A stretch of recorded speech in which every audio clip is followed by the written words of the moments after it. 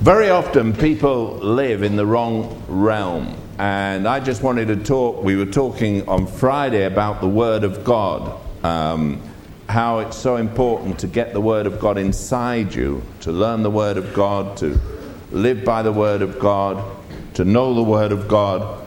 And lots of people make mistakes. For instance, you've got fools around who turn around and say, well, Jesus is a friend of publicans and sinners. And it's all very well to say that, of course, as long as you remember that the person that made that accusation was the same person that said he was a winebibber and a glutton. Jesus never is friendly with sin. He came to save us from it. Amen?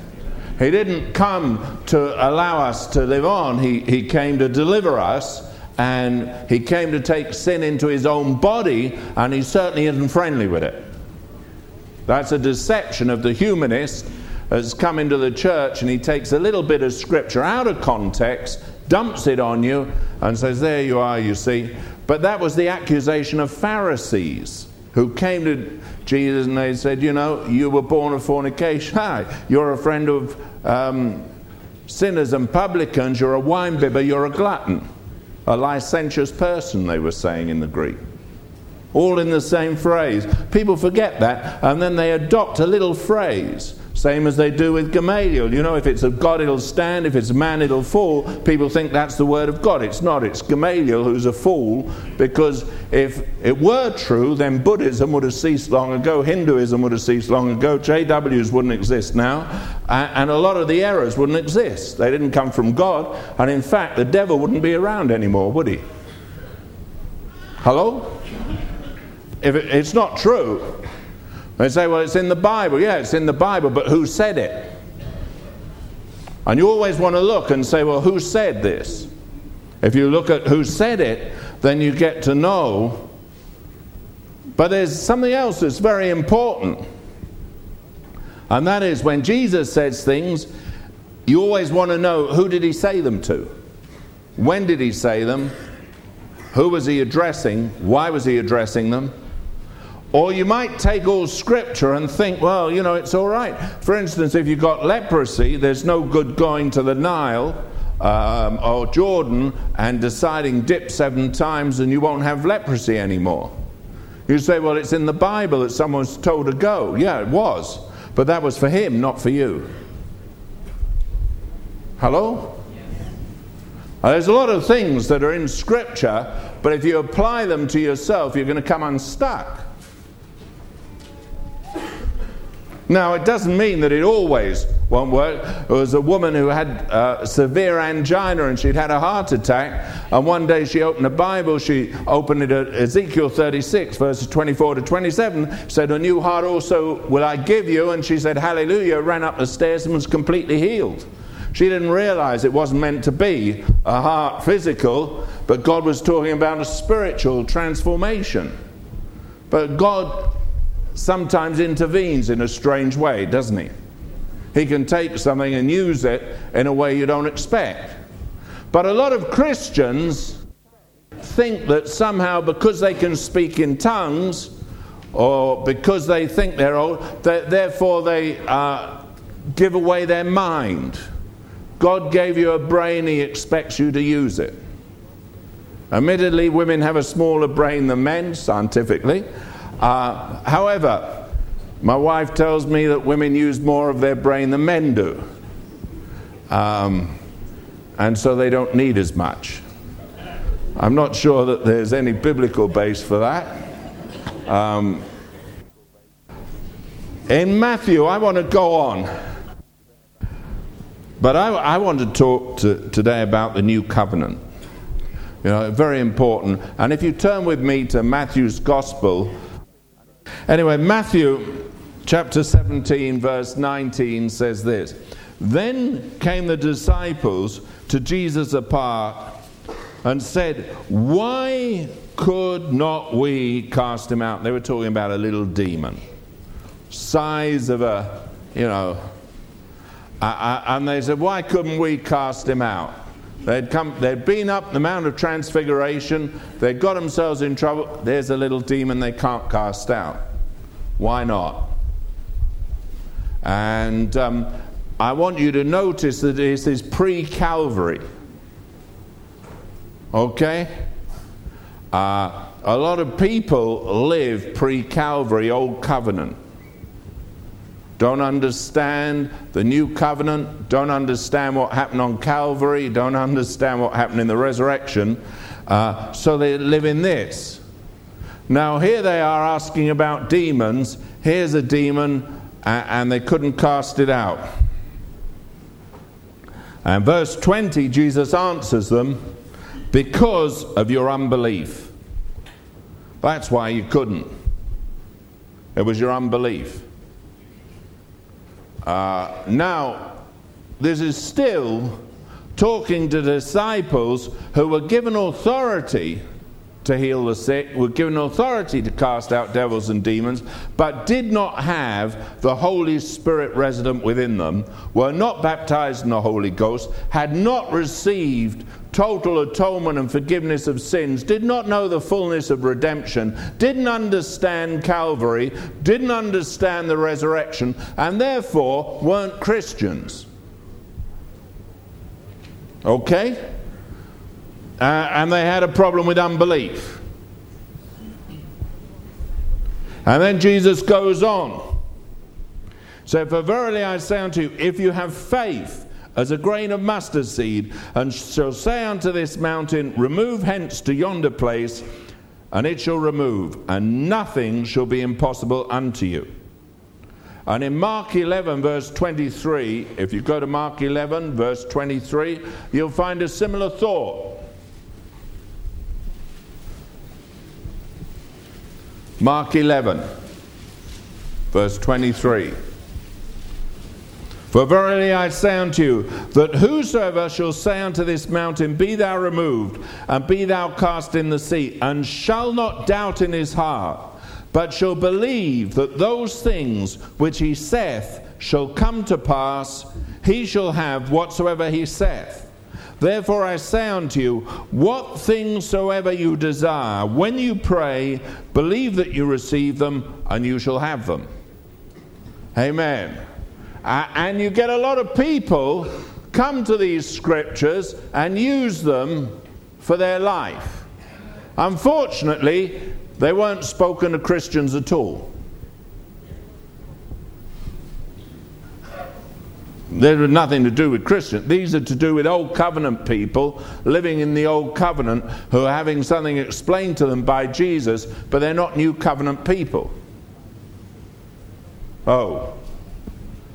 You see, a lot of people find the principle here and say, oh, well, yes, but every promise of God in Christ Jesus, yea and amen. This isn't a promise, this is an instruction of how to operate in a spirit realm which you can operate in, but it's not the one that a Christian operates in.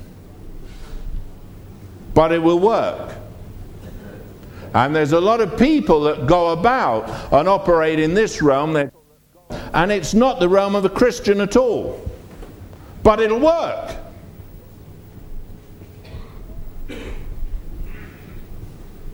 And that's where the problem comes.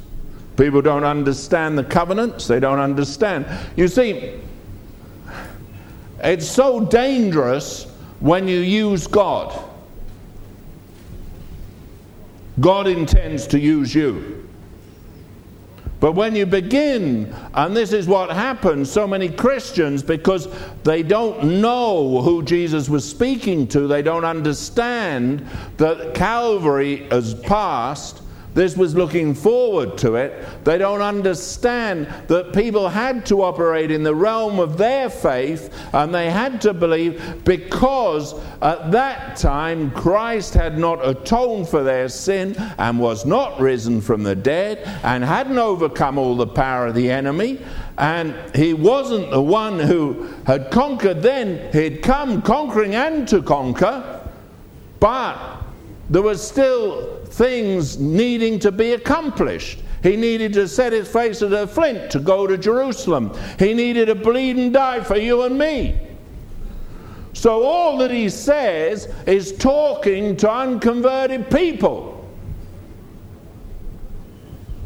He's saying to them, look, and is explaining to them. But for you and me, it's different. I'm a Christian. I'm a son of God. I don't live that way at all. I'm not wanting to claim things. I'm not wanting to confess things with my mouth. What God wants us involved with is the gospel of Jesus Christ, that able to say, and we need to understand what God has done for us. I don't need those things. Thank you, I don't want them. What I want is to live the way Jesus intended me to live, and to do what he put me on earth to do, which is let everyone know there's a Savior who saves, who heals, who delivers, who took my sin and your sin. He died on Calvary, third day rose again from the dead. He's King of Kings and Lord of Lords. Amen? And I want to live in the reality of what God has done for me. You see, this was all what you can do if you believe. But I'm not interested in that. I'm not trying to reach out for what I want anymore, because I want to please God. I want to do what he wants. I'm not needing to claim things anymore and try and do the impossible, because I know the God of the impossible will fulfill his purposes if I'm obedient. I live in a different realm. You'll find it, and I want to talk about that realm. Okay, we're leaving the false realm. And if you find someone quoting these scriptures and telling you, you want to laugh at them and say, you're a fool. This is for old covenant people. I'm a Christian. I'm born from above. I'm filled with the Holy Ghost. I don't live that way. Very important. You've got to know what is yours in Christ. And so look with me in Ephesians chapter 1, verse 3. First important lesson to know. Ephesians 1. I've spoken about it before. Ephesians 1:3. Blessed be the God and Father of our Lord Jesus Christ, who hath blessed us with all spiritual blessings in heavenly places in Christ. It's done, it's already been done, and there is nothing more to do. It's done. So I would never be claiming things, trying to live things, trying to get things. That's not, hey, it's already been done. God did it. He's blessed me with all. Now, if I've got all spiritual blessings, is there a blessing more I need? Hello? If I've got it all. Now, do I believe what God says? Blessed be God and the Father of our Lord Jesus Christ, who hath blessed us with all. Hey, if he's done it, what am I seeking? I'm nothing. All I need to do is start living in what he's done. I find so many Christians believe there's some great blessing out there, and they're trying to reach out and take hold of what God has already said, He's already done and already given. And I want to repeat it. There's two prayers God will never answer. God will never do what He's already told you to do. No matter how long you pray, you have got to do what He's told you to do. And the second prayer He'll never answer. God will never do what He's already done. So if you're praying for God to bless you, you're a fool. He's already done it. You'll never get an answer to your prayer. Blessed be God and Father our Lord Jesus Christ, who hath blessed us. Now, it's in heaven. That's why when Jesus told the disciples how to pray, He said, when He told the disciples how to pray, He said, Our Father which art in heaven, hallowed be thy name. Thy will be done on earth as it is in heaven. Now in heaven you're blessed with all spiritual blessings, aren't you? And the will of God is you walk in it on earth. What you have, you need to live in. What most Christians do is they've been told, no, you've got to seek something, and so they're trying to get hold. I'm talking of born-again, Spirit-filled Christians. That's who I'm talking to. If you're not, you need to get born again, you need to get converted. Well, but I'm talking to people who are Christians. Not churchgoers, Christians, true Spirit-filled Christians. All right? Okay? With me. 2 Corinthians chapter 9.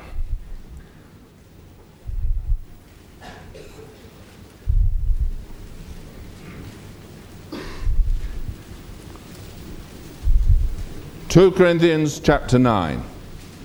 Now I'm talking, as I say, to Christians, Spirit-filled, living individuals. 2 Corinthians 9 verse 8. God is able to make all grace abound toward you. All grace abounding toward you. Is there any grace you lack? Hello?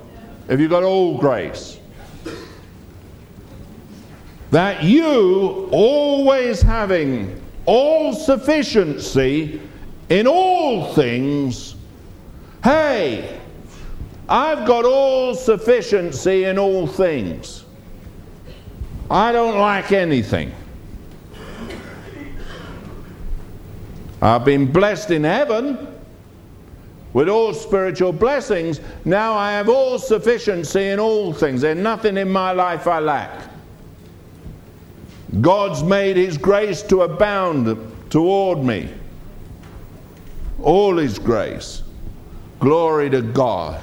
So I've got all sufficiency. I've got sufficient in all things that I might do what? Tells you. Abound to every good work. So God has planned that I can live my life and excel in every good work because I have all sufficiency in all things to accomplish His purpose. There's not one of you here hasn't got what you need to do what God intends you to do. Every good work. You can abound in every good work because you already have it. The trouble is with Christians, they're unbelievers. They don't believe that what God says is true. They don't believe His word. They live in old covenant type teaching and they're trying to get blessing and get up and live it. I'm alive. You only revive what's dead. If you're dead, pray for it.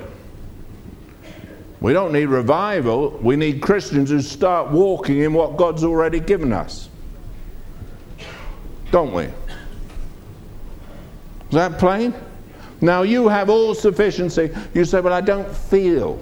I'm not asking you to feel. What are you? Carnal, sensual? I believe God. God says it, I believe it. That's the end of the story. I never have any problem. God's God. He says it. We'll come on to that in a minute. You'll find it over in Jeremiah chapter 1 verse 12. Then the Lord said unto me, Thou hast well seen, for I will hasten my word to do what? Perform it. God is always hastening His word to perform it. When He says something, it was. Do you know when God said, let there be light? There was. Not there will be. When God said He blessed me with all spiritual blessings in heavenly places, it's a was, not an is or shall be. When God said He's given me all sufficiency in all things, is that true? It's a was, isn't it? I got it 33 years ago. God gave me all sufficiency in all things. My trouble is that no one told me. A lot of people, they're always trying to push you and tell you, well, you need this, you need that. I don't need nothing. I got everything. I got all sufficiency in all things. God's made all grace abound toward me. Hey, I'm happy. And if you're not, it's because you're outside of God. Start believing His word and get inside. You're a mess. Wonderful to know God's done it all, isn't it? Yeah. It's wonderful to know God's done it, isn't it? Yes.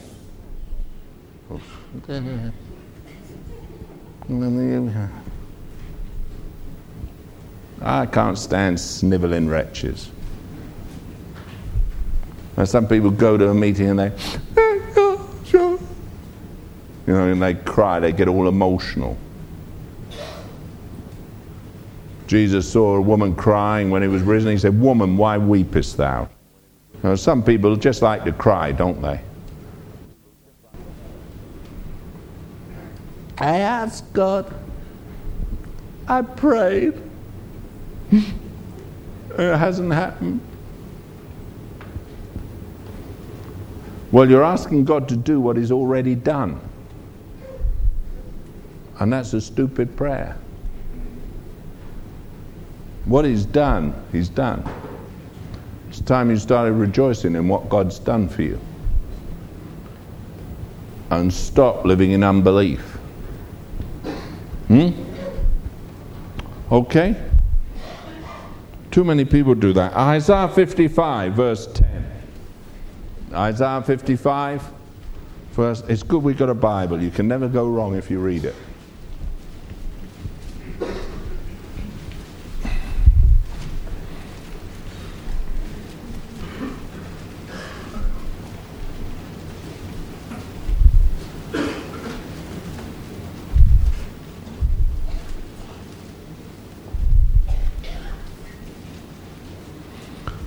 For as the rain cometh down, and the snow from heaven, and returneth not thither, but watereth the earth, and maketh it bring forth and bud, that it may give seed to the sower and bread to the eater, so shall my word be that goeth forth out of my mouth. It shall not return unto me void, but it shall accomplish that which I please, and it shall prosper in the thing whereunto I sent it. God's saying, hey, when I send my word's going to prosper. It's going to accomplish what I sent it to do.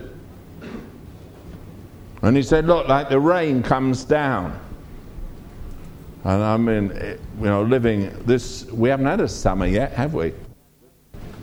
But it started, we've had rain come, haven't we? Now what does it do? It brings forth, causes things to grow, doesn't it? When I was over in Palm Springs, they don't have rain there. They had rain 2 years before. It's desert. Boy, it's hot. It's not the place to go in the summer, I tell you that now. And it was hot. And when I got off the plane in the afternoon, the first afternoon we arrived there, it burnt your lungs just breathing.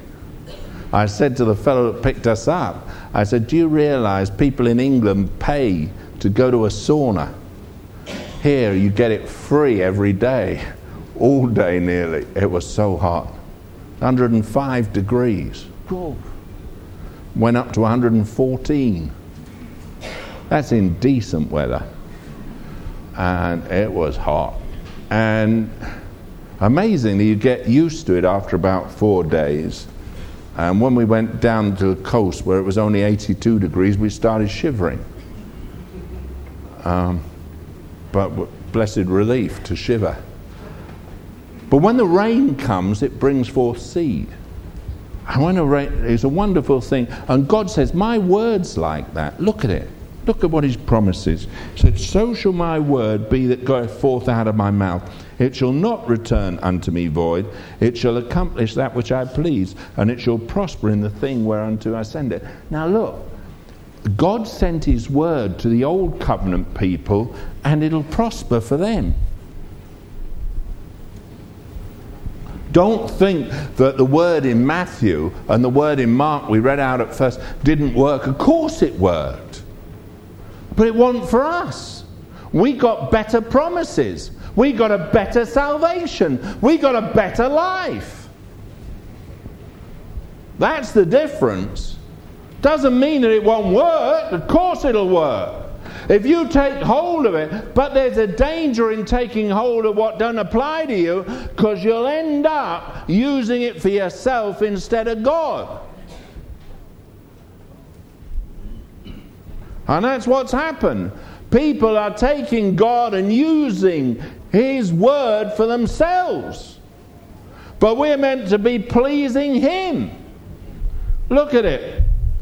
In verse 11 of Isaiah 55 it says this, so shall my word that goeth forth out of my mouth, it shall not return unto me void, but it shall accomplish what? That which I please. Hello. You see, God intends His word to accomplish what pleases Him, not what pleases you. God hasn't come to please you. He's come to please Father. When Jesus spoke, He said, I do always those things that please Him. And God's Word is about doing God's will, God's way, for God's purpose, to glorify Him and to please Him. In other words, you won't live this unless the cross, which is self-denial, works in your life. Jesus said, if you want to be my disciple, one prerequisite, you better deny yourself, you better take up your cross, and you better follow me, or you can't be my disciple. In other words, your will is out of it. Your pleasure is out of it. We do always those things that please Him. And that's where the conflict starts. People don't like to please God. They want to fulfill their own lusts, their own desires, their own wants. And then they say, oh, well, why didn't God do it? Luke chapter 1 verse 37 says this. It says, for with God nothing shall be impossible. When you've got God on your side, nothing's impossible. Nothing. But possibilities are dangerous. Luke 1:37. It's saying to Mary, with God nothing's impossible. Okay? Now let me explain something to you. Because something is possible puts you in a dangerous position. If nothing is impossible, then I want to tell you, you're in a very dangerous position. Because you can take the promises of God and you can begin to apply them, and you can begin to claim them, and you can begin to do what you want to do. And in the end, God will find you out, because you're not living for Him, you're living for yourself. You can build in your life for yourself. I know a lot of ministries that are ministering for themselves, not for God. I find people, they've set themselves and they find that they can use spiritual principles and spiritual promises to get what they want. But I would rather find out what He wants.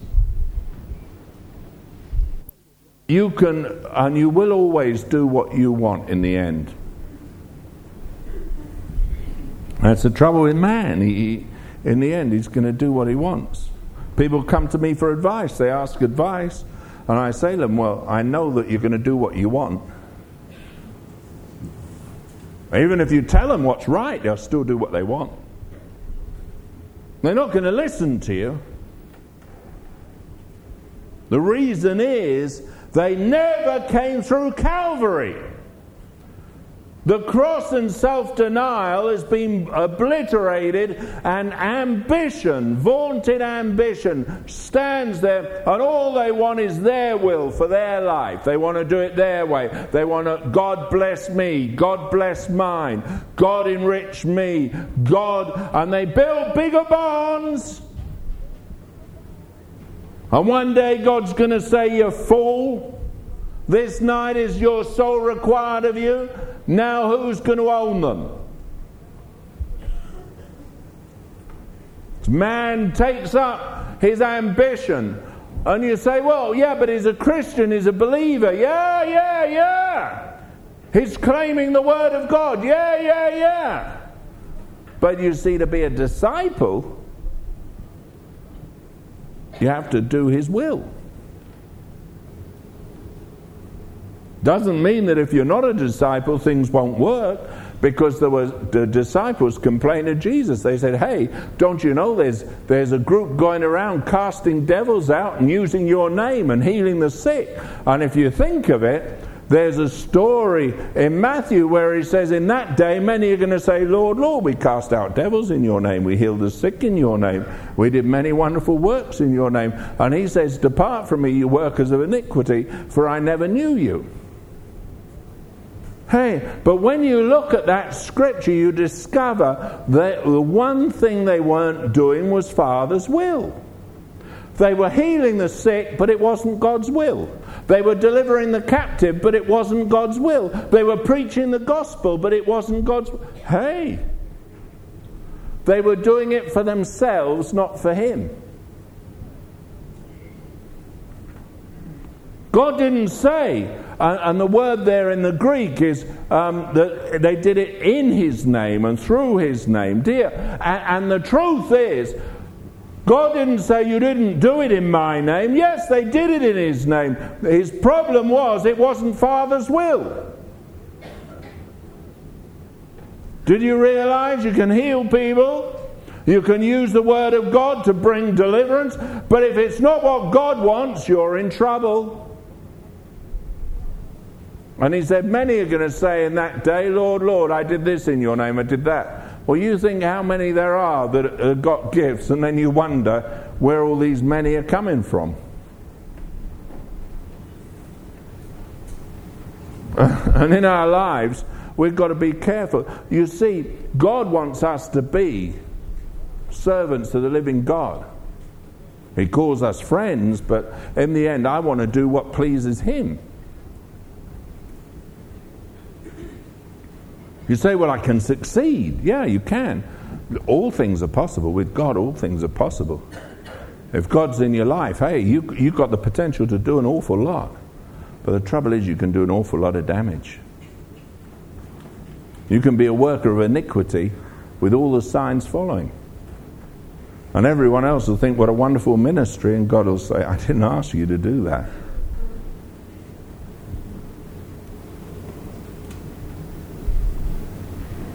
Say, can that be? Well, Jesus said it could, and I happen to think He's right.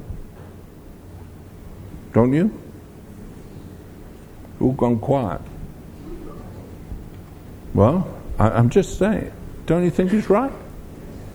Well, you imagine you build something and then God says, hey, I didn't ask you to do that.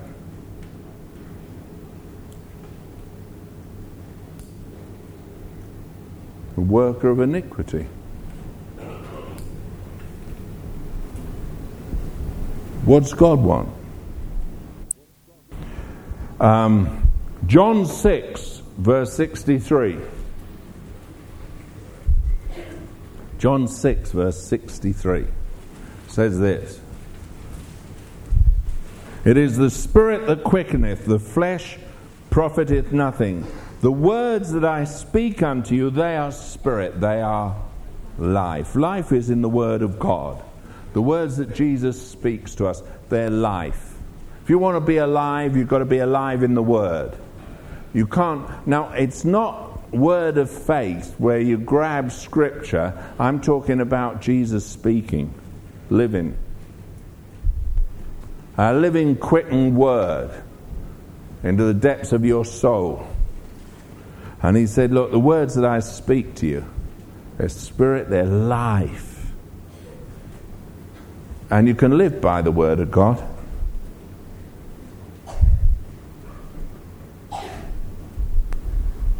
In Romans 8, verse 14.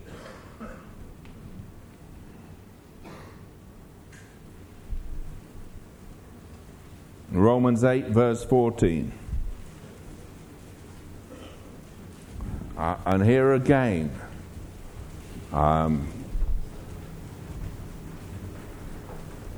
when you look at Scripture, you've got to look at it carefully. It says this: for as many as are led by the Spirit of God, they are the sons of God. Now, who does sons refer to? As many as are led by the Spirit of God, they are the sons of God. Who does it refer to? Well, I'll tell you who it refers to. It refers to mature sons, huios, in the Greek. It doesn't refer to brephos, it doesn't refer to napios, it doesn't refer to paidion or teknion, it refers to huios, mature son. Jesus became a son and learned obedience by the things that he suffered. That was huios.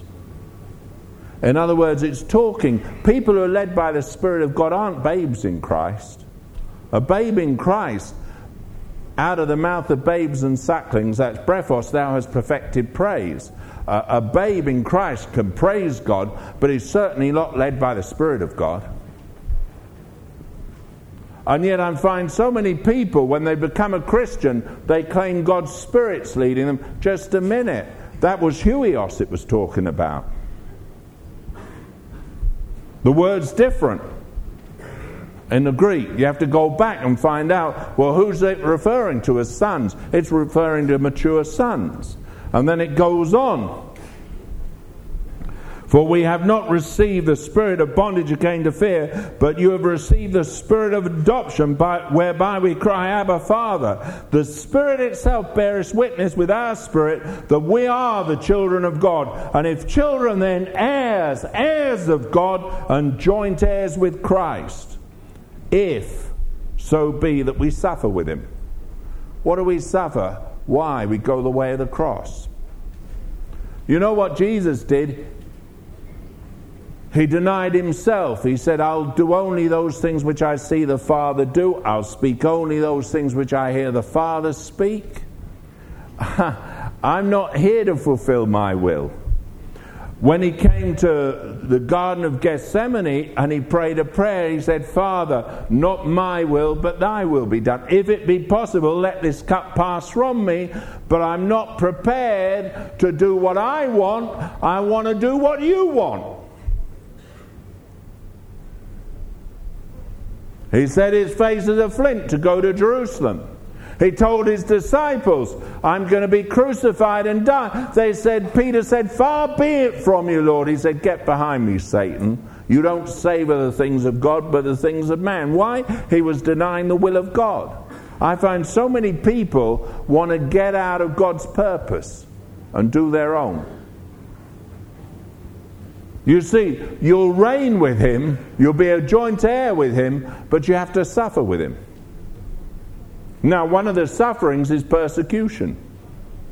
Have you noticed? If you go God's way, people won't like you. If you're going to live according to God's standard, people get upset with you. If you rebuke the sinner, they get angry with you. If you challenge lifestyle, they say, who are you? To go God's way, we have to suffer with him. We have to identify with Christ and with his life, and that brings suffering in our lives. Jesus said, if they hate me, they're going to hate you. And he says, if you want to reign and you want to share as a joint heir in the inheritance, you're going to have to suffer with him. And he puts a condition on it. Look. Verse 17. If children, then heirs. Heirs of God and joint heirs with Christ, if so be. What so be's? That we suffer with him. I find too many people, they want all the glory. Hey, we're Christians. We don't need to suffer. Well, I'm sorry. You're not a Christian. You're a would-be Christian.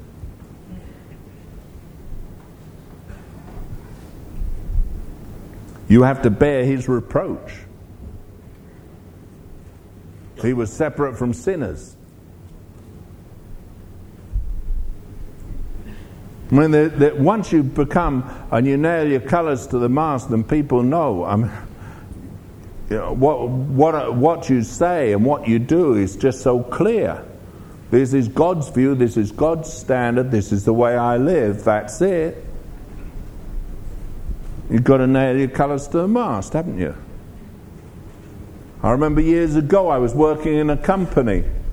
God had saved me. God had blessed me. And I ended up president of the sales force. And I had to go off. I had to go overseas to Monte Carlo. Got a free trip to Monte Carlo for 4 days. So I went. When I came back, I was told to put in a claim for my expenses. So I put in a claim for my expenses, and the manager called me and he says, "You can't put in this claim." I said, "Why not?" He said, "It's a fifth of what the rest of us have claimed." He said, "Go out and fill it in differently." He said, "You're making us all look like thieves." I said, "Well, that's what you are, isn't it? That's what it cost me. That's all I'm claiming." He said, "I'm not putting it in. You go and change it." I said, "I'm not. That's what I spent. That's what I'm claiming." He said, "You're just trying to show the rest of us up." I said, "Well, a thief's a thief, isn't he? You're a crook." "You think you're good." I said, "No, I don't." I said, "But I fear God."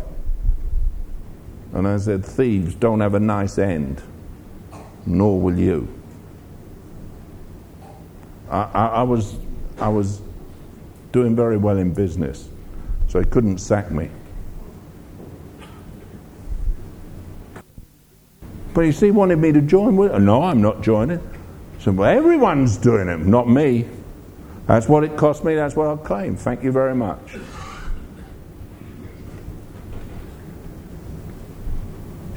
See, these days, people want to just be conformed to the world. It says, "Be you not conformed." I'm not going to conform with the way they live. Why? I'm not politically correct. I never will be politically correct. Verse 17, "If children, then heirs, heirs of God and joint heirs with Christ, if so be that we suffer with him, that we may also be glorified together." Hey, there's a glory in it, isn't there? I live. Nevertheless, not I, but Christ liveth. Hey, that's a Christian life. For me to live is Christ, to die is gain. Amen? You see, I've been blessed with all spiritual blessings. I have all sufficiency in all things, that I might abound to every good work.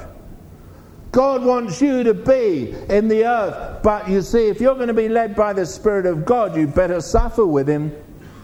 What are you going to suffer? Well, you're going to have to suffer the fact that you can't have your own will.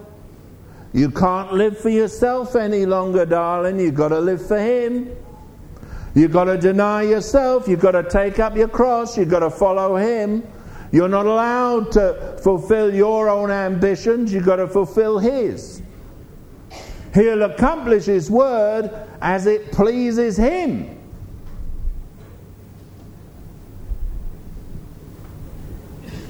We've got to be like Jesus. I do always those things that please him. Is that how you live? Live your life saying, "Hey, my only ambition is to please God." What if you gather millions of pounds together? Who's going to get it? Colossians 2 verse 6 says, "As you therefore receive Christ Jesus the Lord, so walk you in him." Colossians 1:9, "For this cause we also, since the day we heard it, do not cease to pray for you, and to desire that you might be filled with the knowledge of his will, in all wisdom and spiritual understanding." What do you need filling with? The knowledge of his will, not yours, his. Verse 10, that you might walk worthy of the Lord unto all pleasing, being fruitful in every good work, and increasing in the knowledge of God, strengthened with all might, according to his glorious power, unto all patience and long-suffering with joyfulness, giving thanks unto the Father, which hath made us meet to be partakers of the inheritance of the saints in light. Glory to God. We've got an inheritance, haven't we? But you see, it's all to do with his will. You notice that? Look, verse 9, Colossians 1:9. For this cause we also, since the day we heard it, do not cease to pray for you, and to desire that you might be filled with the knowledge of his will. That's the problem with people. They don't know what God wants. They're fulfilling their own will. It's Jesus added on to my life. God bless me. God prosper me. God give me what I want. And God said that's not the way to live. You need to have a knowledge of his will. If you want to reign with him, you're going to have to suffer with him. Christianity is a selfless life. It's putting God's glory above everything else. That's what the Bible teaches.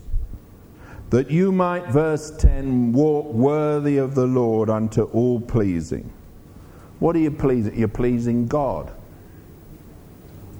Can you say, well, the way I live day by day, I only live to please him? If you can't say that, you're not living like a Christian.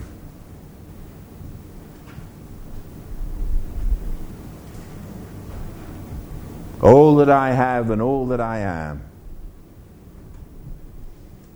it's yours, Lord. That's why the church is powerless. Goes on to explain it. Look at this. These are conditional things. Look, you might walk worthy of the Lord unto all pleasing, being fruitful in every good work, and increasing in the knowledge of God, strengthened with all might according to his glorious power, unto all patience and long-suffering with joyfulness, giving thanks unto the Father, which has made us meet to be partakers of the inheritance of the saints. Now that's the trouble. You see, you've got to be a partaker of the inheritance of the saints. Most people want their own inheritance and want to build for themselves.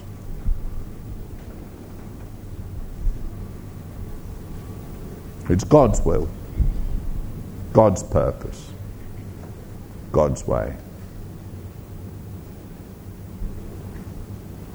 That's what we're talking about. I don't ever want to take the word of God and use it for myself. I don't want to look at things ever and say, God, well, what can I get out of it? God intends us to live for him. Hey. Nothing in my hands I bring, simply to thy cross I cling. I guess I'm old-fashioned. I don't know. I said to TLO, we were chatting, and we came to the conclusion the pair of us were born 50 years too late.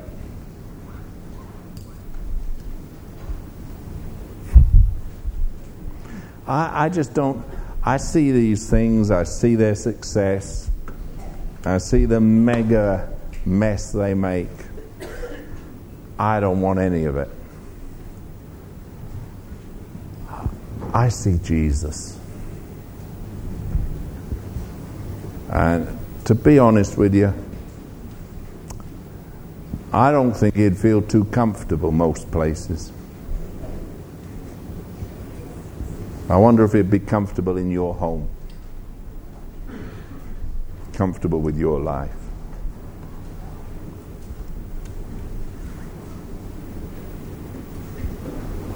Your future, your ambition. I want to be filled with all the fullness of the knowledge of God, the will of God. I want to know what God's will is. Thy will, O Lord, let it be done in me. I want to please you. I want to be like Jesus. What I hear the Father say, that's what I speak. What I see the Father do, that's what I'm going to do. Jesus said, of myself I can do nothing. The strange thing is, he had the power to do everything. Do you know, he turned round to the disciples at the end and he said, all power is given to me, and all authority, both in heaven and earth and under the earth. He said, I've got all the authority, I can do what I like. But he said, I'll only do what pleases him. When he came to Calvary, he turned round to the people at Gethsemane and he said to Peter, he said, put up your sword. Don't you know I could call 12 legions of angels? If my kingdom over this world, then will my servants fight. He said, I've got the power to call up 12 legions of angels. I could wipe them out like that. The whole world was upheld by the power of his word. He could have stopped everything. When they shouted, if you are who you say you are, come off the cross, he could have done. He had to dismiss his own spirit. He couldn't die. They couldn't kill him.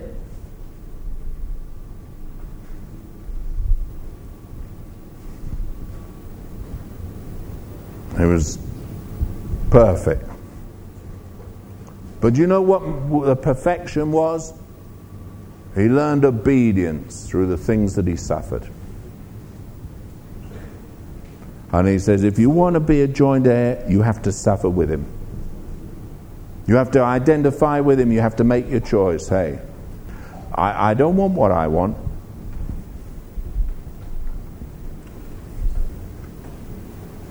Everything belongs to him. Everything. Everything you have, everything you are is his. You've no right to yourself. No, you're not. You're not your own. You've been bought with a price. Therefore, glorify God in your mortal body. You don't have right to yourself. Don't have a right to anything. Christianity is total yieldedness to him. Wonderful life, isn't it? God, it excites me thinking about it. You all gone quiet. Hey, did you know Jesus is Lord? He's King of Kings. Did you know that if you want to be part of his kingdom, you better get under his kingship? If you want to walk in him, you better be obedient to him. If you want to go on in God, you better yield your life to him. Did you know he is the King of Kings? But no one wants to live that way anymore.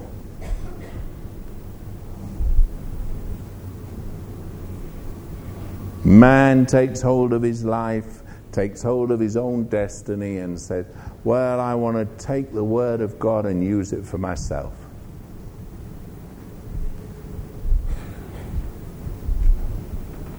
What a terrible thing.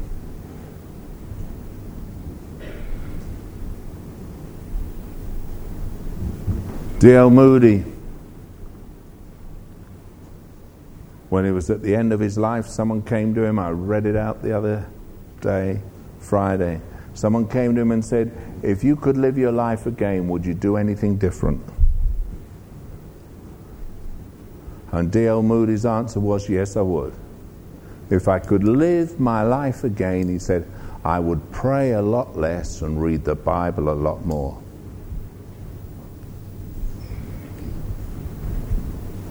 That was Moody. I want to please him. I want to be a Christian, don't you? I want to walk his way, do his will, delight his heart. That's Christianity. Shame that there's not many people that want to live this way. Do you want to be a joint heir? Do you want an inheritance with the saints? Or do you want an inheritance? Depends where you want to put your treasure. Do you want your treasure where moth and thief can't get in? No corruption? Or do you want your treasure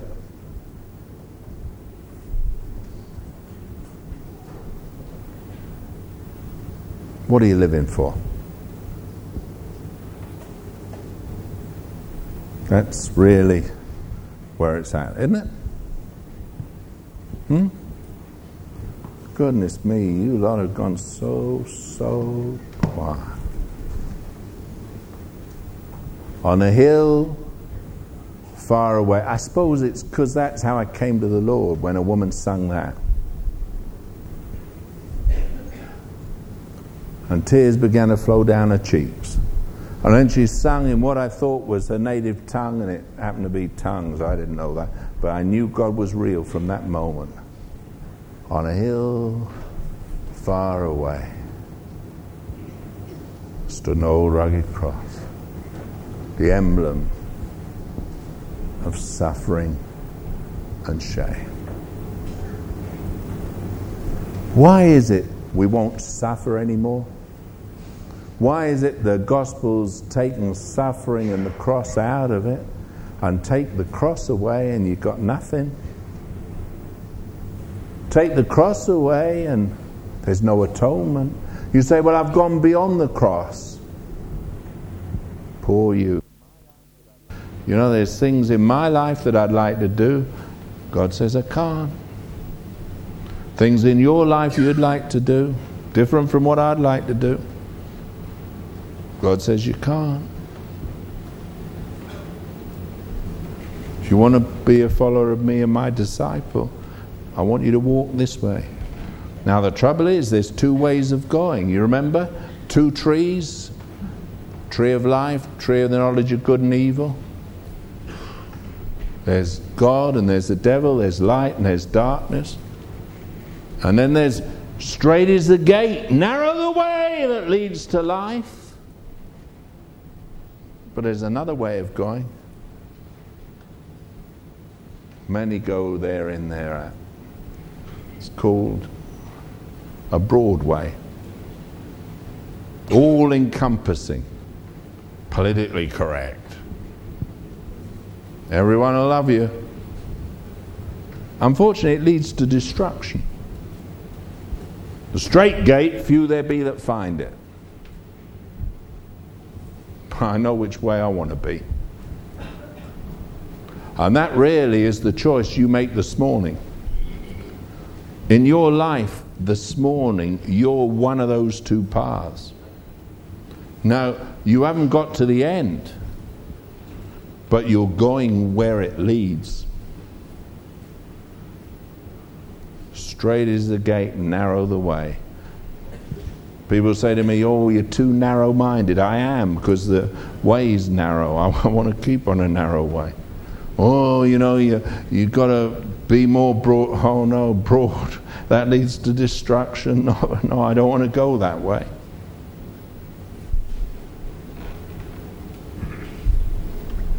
Amen.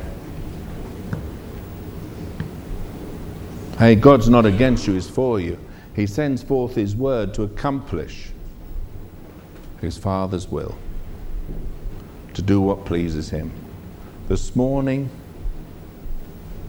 you could make a choice, because the Holy Spirit's a true and faithful witness inside of you. You know whose will you're doing. Can you stand before God and say, well, Lord, I'm living to please you. Everything I have and am. Sure, I just want to please you. If you can't say that, don't call yourself a Christian.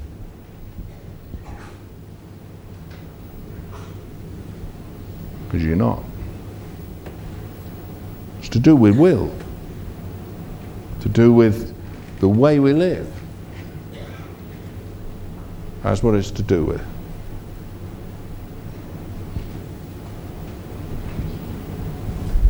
Okay? Hello? Some of you, come on. You know, I don't know of any other way to go. If I could just preach this sermon 100 times till it got in your head and got in your heart.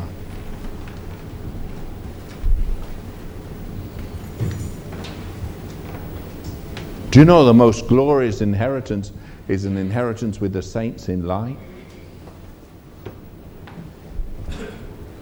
Everything that's on the earth's going to burn with unquenchable fire. The heavens are going to be rolled up as a scroll. Don't think that Jesus is coming to this earth. Not God the Father's never sending him back here to this filthy earth where they trample the blood of the Son of God under his feet. He said it's going to be burnt with unquenchable fire. There's going to be a new heaven and a new earth. Thank God for it. I believe it. That's what my Bible promises. I got an inheritance there.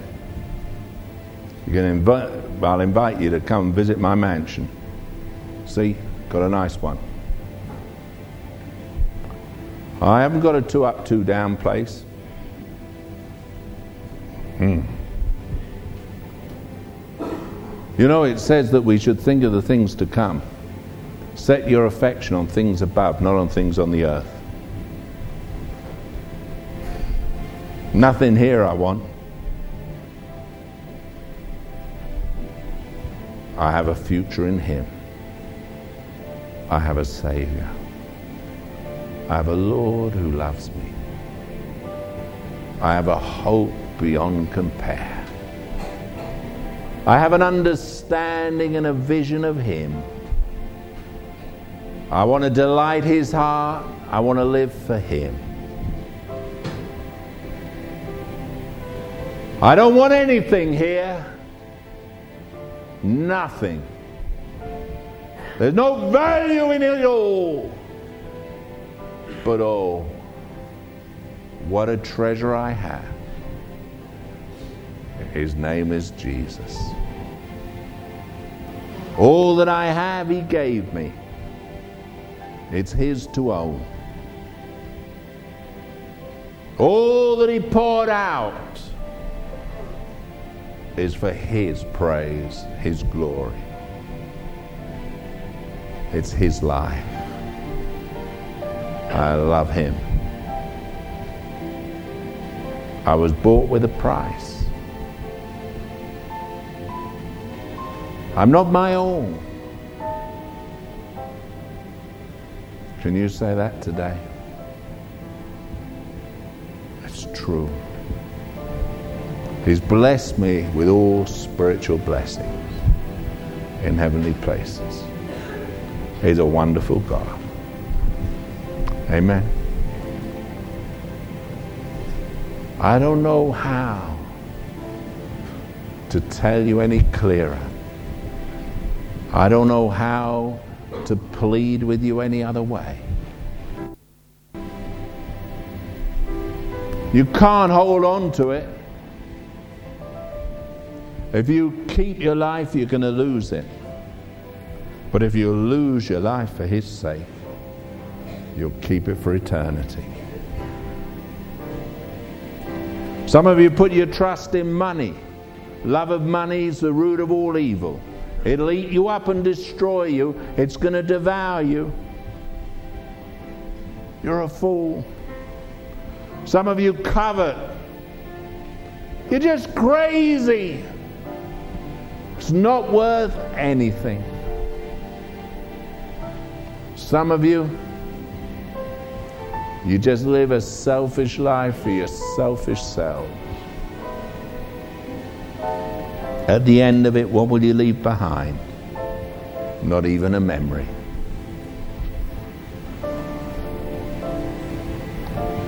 But oh, He's so wonderful.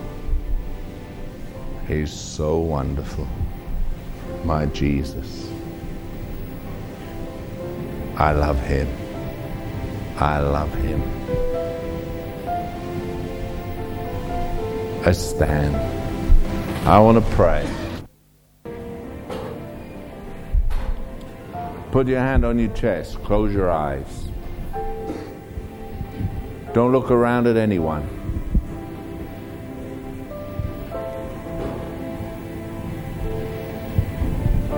I want to pray for your heart and your life. Father, words are so inadequate to express the wonder of your grace, the depth of your love. Words are so impossible to express the treasure you offer us. But Master, I'd ask you to reach into every heart this day. By your Spirit, Lord, take the words that have been spoken and let them be light inside, like fuller's soap and refining fire. Lord Jesus, I just pray for each one in the sound of my voice. Lord, just have mercy. We're here to please you, oh God. That's why you put us here. You created heaven and earth and all that is in them.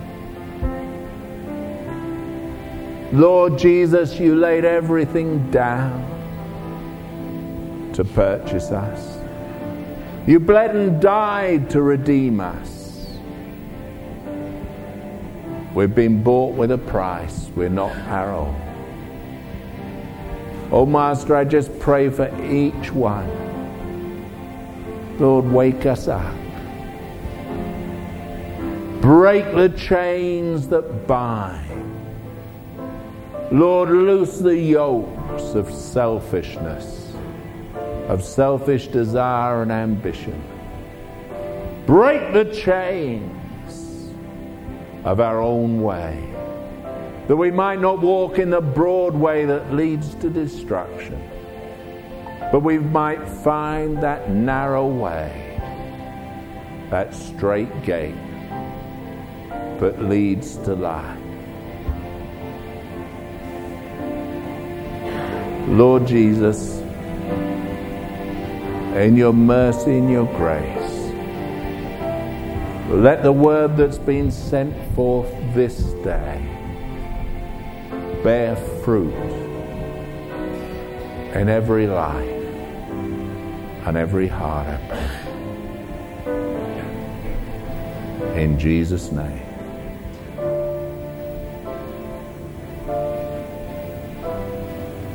Amen.